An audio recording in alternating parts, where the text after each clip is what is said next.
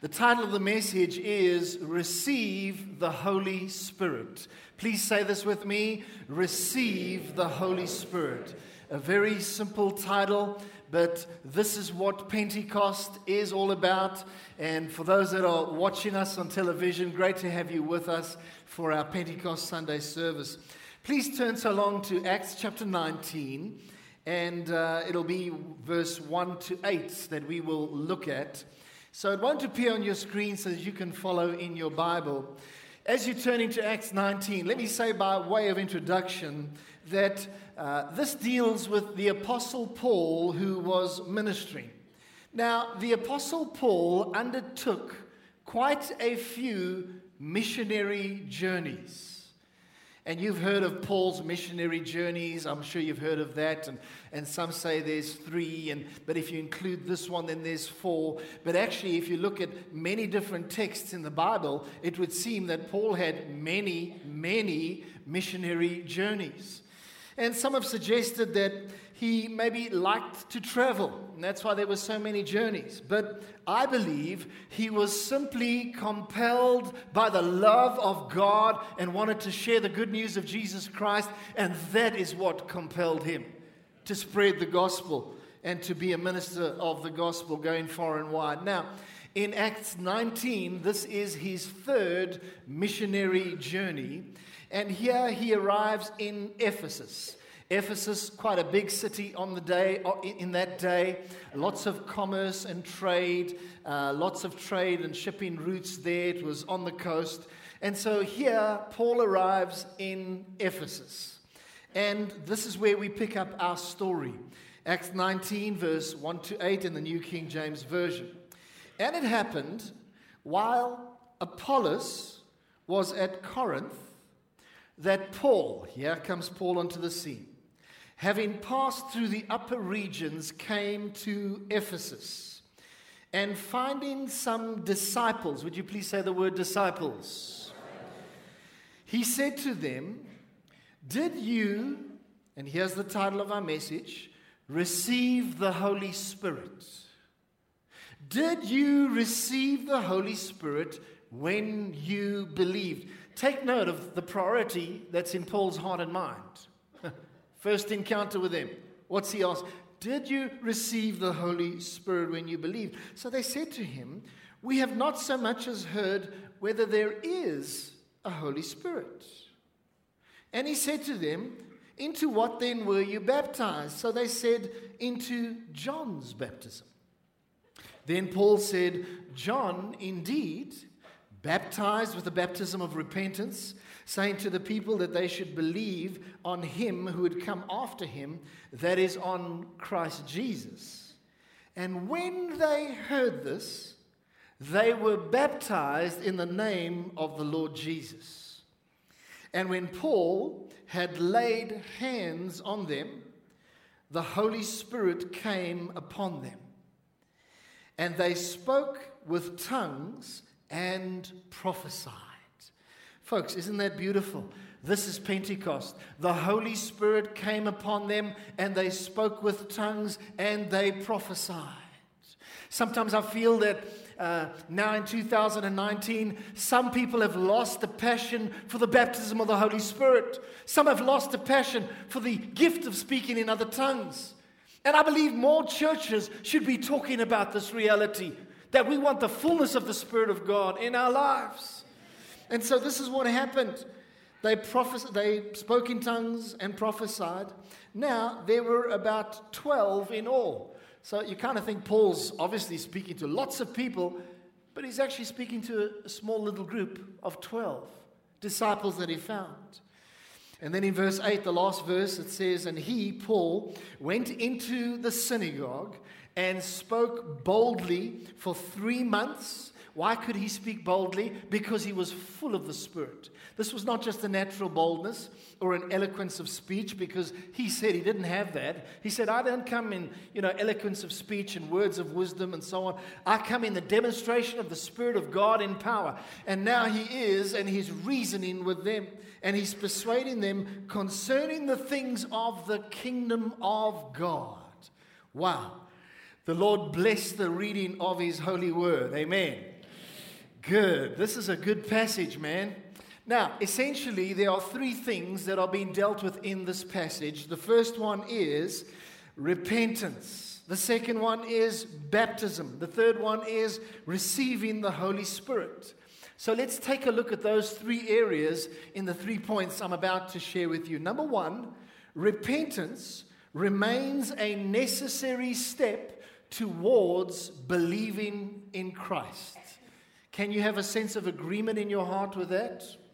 Good. Wouldn't you say that aloud with me, please? Repentance remains a necessary step towards believing in Christ. And the scripture from our text, which is Acts 19 verse 4, relating to this says, "Then Paul said, John indeed baptized with a baptism of repentance, saying to the people that they should believe on him who had come after him, that is, on Christ Jesus." A question that needs to be asked is repentance still necessary today? Now, obviously, through the point I've mentioned, the answer is yes. But it needs to be a clear and resounding yes. Let me tell you, if repentance was not necessary, God would not have had to send John the Baptist. But he did send John the Baptist because repentance is necessary as a step towards coming to believing in Jesus Christ. These days, I've become aware of some people that have begun to undermine repentance. And they say, no, it's not really necessary, and so on. And they try to sort of break down the importance of repentance. And they say, it's only necessary that you believe. Well, I want to tell you that that is an incomplete truth. And I believe that in this day and age, we must watch out, because the enemy wants to come in with all sorts of crazy doctrines and lies and all sorts of things. And I want to tell you, in this local church, our passion is we will be a Bible-believing church. And whatever the Word of God says, that is what goes in our context. And so we mustn't give in to nonsense that people are speaking about to say they don't need repentance. I want to tell you what the Bible says. In 2 Peter 3 verse 9, it says, "The Lord is not willing that any should perish, but that all should come to repentance." I want to tell you, when you've been far from God, living a life disconnected, you have to repent and then come to Christ Jesus. Repentance is most definitely still necessary. It cannot and must not be disregarded. It prepares the way for coming to Christ. Can I get an amen? Now, the Greek word for repentance is metanoia. Won't you say that? Metanoia. It's not difficult to say. And essentially, metanoia means a change of mind, a complete change of mind. It means turning away from a lifestyle where I'm just doing my thing, pursuing my own thing, turning away from that lifestyle of sin and turning to Christ Jesus. It is a 180-degree turnaround. So here you are, an unsaved person, and you are walking along. As you're walking along in your life, you're doing your own thing. You're not surrendered to Christ. Whatever you feel to do, you do, and you carry on. And suddenly you discover, no, this is not the way to live. You get convicted by the Holy Spirit, and you turn, you repent of the sin and the lifestyle and doing what you wanting to do, and you turn to Christ Jesus, and you discover the destiny that you have in Him, which is altogether wonderful. And the Bible says, if anyone is in Christ, he is a new creation. Old things have passed away. Behold, all things have become new. It is so wonderful. Repentance is wonderful because it turns us away from the lies of the devil to the truth of the kingdom of God. It's interesting that Paul, he did not nullify repentance when he was speaking here. He didn't negate repentance and the need for repentance. He actually endorsed it.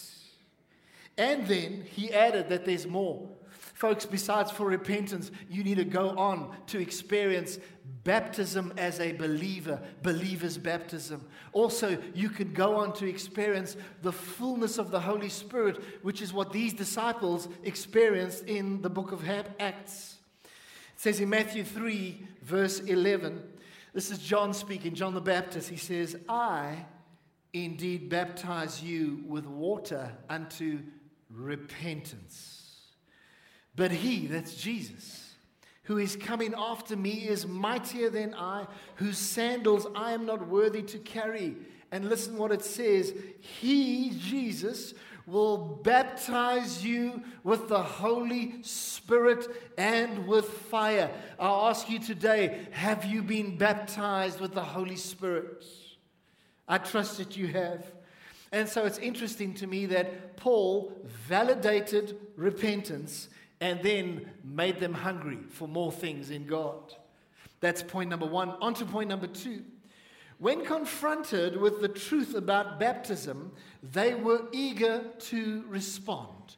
Won't you say this aloud with me? When confronted with the truth about baptism, they were eager to respond. And the scripture from our text, verse 5 says, when they heard this, they were baptized in the name of the Lord Jesus. You know what, folks? This is lovely to see.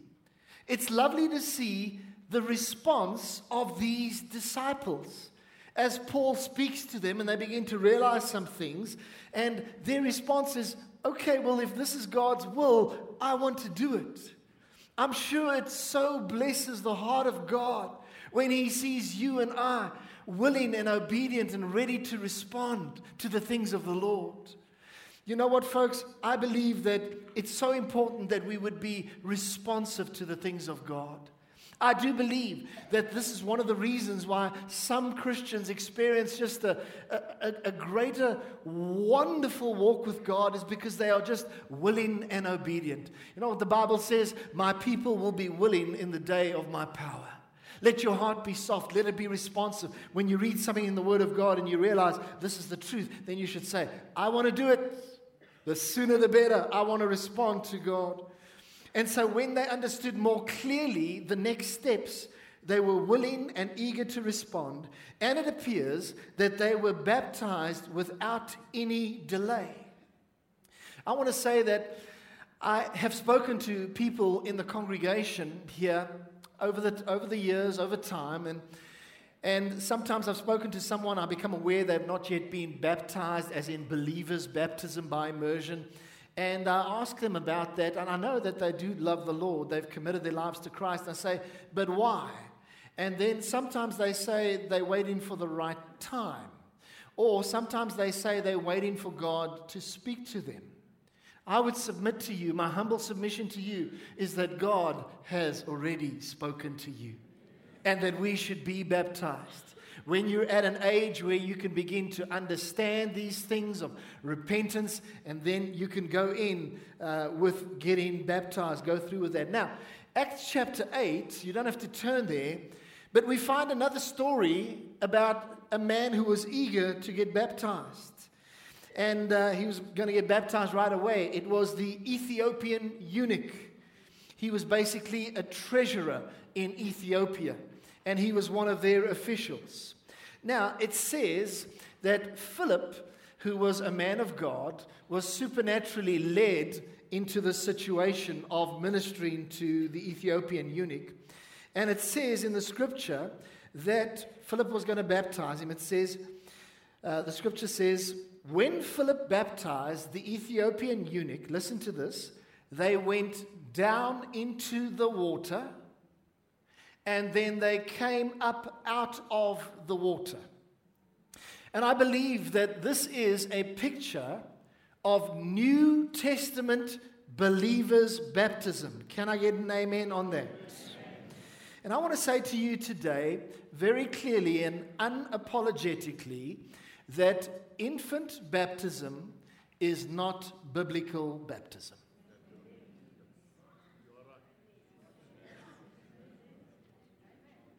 I expected a bigger response to that.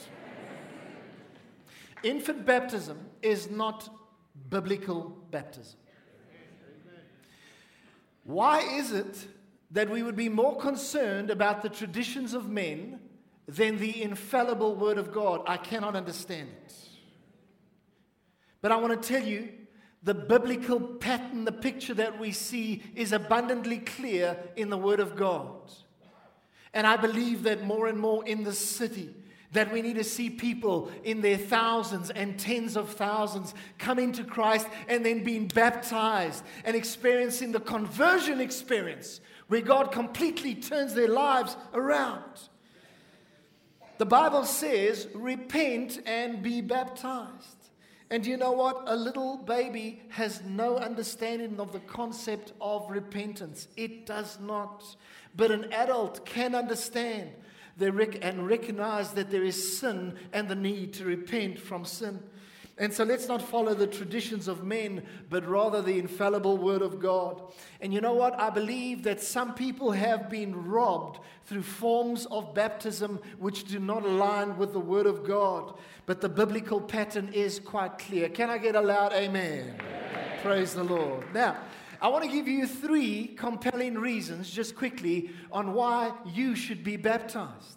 Now, I would believe that maybe 75% of the congregation here has been baptized, but I believe that many also have not been baptized. 3 reasons why you should be baptized. Number 1, Jesus himself was baptized. He was baptized in the Jordan River. He set the example for us, and that example is one in which we should follow. That's the first reason. The second reason why we should be baptized is Jesus, listen to this, made and baptized more disciples than John the Baptist. You can look at it for yourself. It's in John chapter 4, verse 1. Directly under his ministry, right there, under his oversight, more people were baptized than under the ministry of John the Baptist, who got the name for baptizing a hang of a lot of people. Now, if Jesus only had 3.5 years of public ministry, and yet he baptized more disciples than John the Baptist, what does it tell you? It tells you that baptism is important. It is not trivial. It is crucial. It is important. And I want people to walk away with a sense that this is important. It's not just this optional thing, but I believe, why stop at a certain point where we want to go for everything that God has in store for us? Come on, church. We want to respond to God. We want to do whatever he says, if it is in the Word of God. And also the third reason is Jesus commanded us to be baptized. If you've forgotten the first 2 reasons, just remember this one. Jesus commanded us to be baptized. And it says in Matthew 28, verse 19, it says, "Go therefore and make disciples of all the nations, baptizing them." Do you know what that is? It is a command. Baptizing them in the name of the Father and the Son and the Holy Spirit. And that is it. So those are the 3 reasons why you should be baptized. There's many more. The first one, Jesus himself was baptized. The second one, Jesus made and baptized more disciples than John the Baptist. That talks to priority. And the third one, Jesus simply commanded us to be baptized. And so I want to say to you, church, if you are here and you have given your life to Jesus Christ, at the next opportunity, where there is an opportunity to be baptized, say yes to God and follow him through the waters of baptism. Can I get an amen? Amen. Now, just lastly, under point number 2, here in Acts 19, we see a specific pattern of things. And the pattern is as follows. It is on your screen. Firstly, in these believers that Paul came to at Ephesus, firstly, there was faith, because they were referred to as disciples. And Paul sought them out as disciples. What happened next? Secondly, there was baptism. Believers' baptism took place.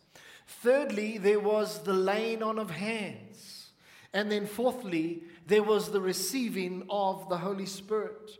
By the way, when I pray for somebody for the baptism of the Holy Spirit, what I do is I lay my hands on them, because I'm baptized with the Holy Spirit, and any child of God is baptized with the Holy Spirit. You can impart the baptism of the Spirit. And so you lay your hands on them and you pray a prayer and you say, "Lord, I release and impart unto them the baptism and the fullness of the Spirit of God."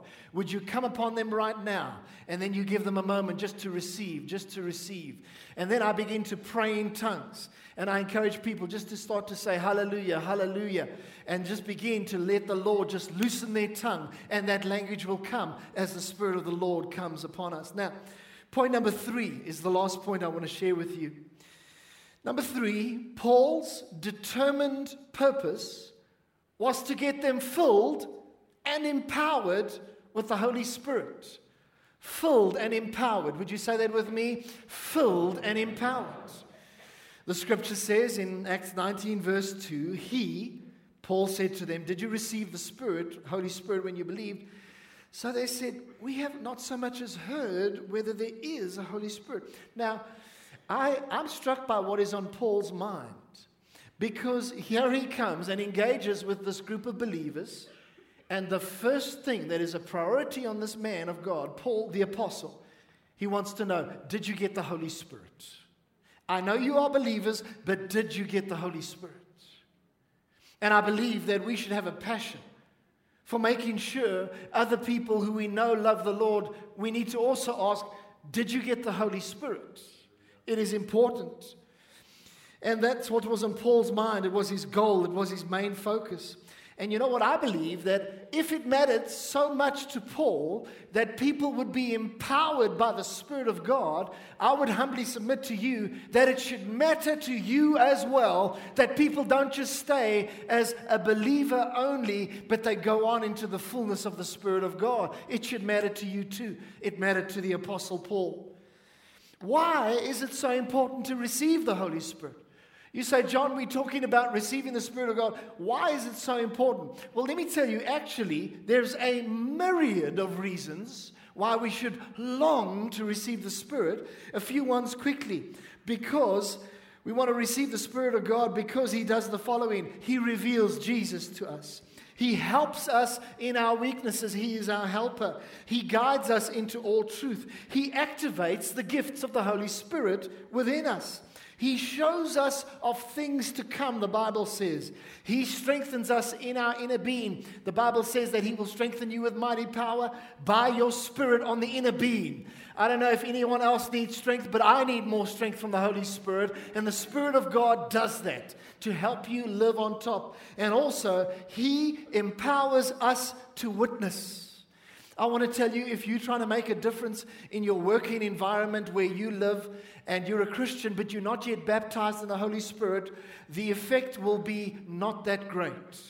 But when the Spirit of God comes upon you and you are baptized, what happens is the power of God begins to be actively functioning within you, not only to live the Christian life, but also to be a witness and make a difference. Can I get an amen? And you know what? These disciples in Ephesus, when Paul first came, listen carefully, they weren't really making a difference. They were just sort of carrying on, but then it was Paul who helped them to get into the fullness. And you know what? It was Paul that then went into the synagogue and for 3 months began to, as the Bible says, speak boldly and persuade in the synagogue for 3 months. Why could Paul speak boldly? Essentially, that's saying that Paul was a man full of the Spirit of God. And that's why he could have an influence. I want to remind you, Church of Jesus Christ, it is not by might nor by power, but by my Spirit, says the Lord of hosts. In your life, it is by the power of the Spirit of God. We are drawing to a close. As I'm starting to draw to a close, I want to say what amazes me is here, these disciples, they were called disciples, had no idea that there is a realm of the Spirit that they knew nothing of. They knew nothing of the person and the ministry of the Spirit of God. You could be here today, and this is the very first time that you're even beginning to hear about the precious Holy Spirit. And I want to tell you that even though this is the first time, it is good news because you can experience the baptism of the Holy Spirit where God's Spirit comes upon you and empowers you in a new way. Maybe you feel like those disciples not knowing about the Spirit. But I want to tell you that can change today. Maybe you are someone here who, in our times of worship and so on, there are times when we sing together or pray together in a heavenly language, in the language of tongues. And maybe some of you have felt a little bit out, and you felt like, I would like to experience that. And I want to say to you that there's going to be an opportunity now at the end where we can pray for you that you can experience this too. But let me tell you, the good news is Jesus loves to baptize his people with the Holy Spirit and with fire. So don't think God is wanting to withhold. No, he wants to give you the precious person of the Holy Spirit. And here, the main outcome of our scripture passage today, it's on your screen, Acts 19, verse 6. It says, "And when Paul had laid hands on them, the Holy Spirit came upon them, and they spoke with tongues and prophesied." Let's just also look at that in the Amplified Bible. It's also on your screen. "And when Paul laid hands on them, the Holy Spirit came upon them, and they began speaking in unknown tongues, languages, and prophesying." May I ask you the same question that Paul asked these believers in Ephesus? Did you receive the Holy Spirit when you believed?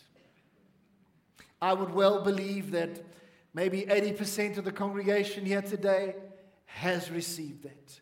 I want to say, did you also experience the evidence of tongues? Because I believe that God loves to baptize people and then let them speak in tongues as evidence of the baptism of the Holy Spirit. And so I want to say to you, what God did for these believers, he wants to do for you. What you have to do is you have to be thirsty. If anyone is thirsty, let him come to me and drink. And out of the innermost being will flow rivers of living water. And this he spoke concerning the Spirit, because the Spirit would be given after Jesus was glorified. And so I want to tell you, the baptism of the Holy Spirit results in a stream of God that flows out of you, and he never takes away that gift. What a glorious God we serve. Come on, let's give the Lord a hand of praise. Amen.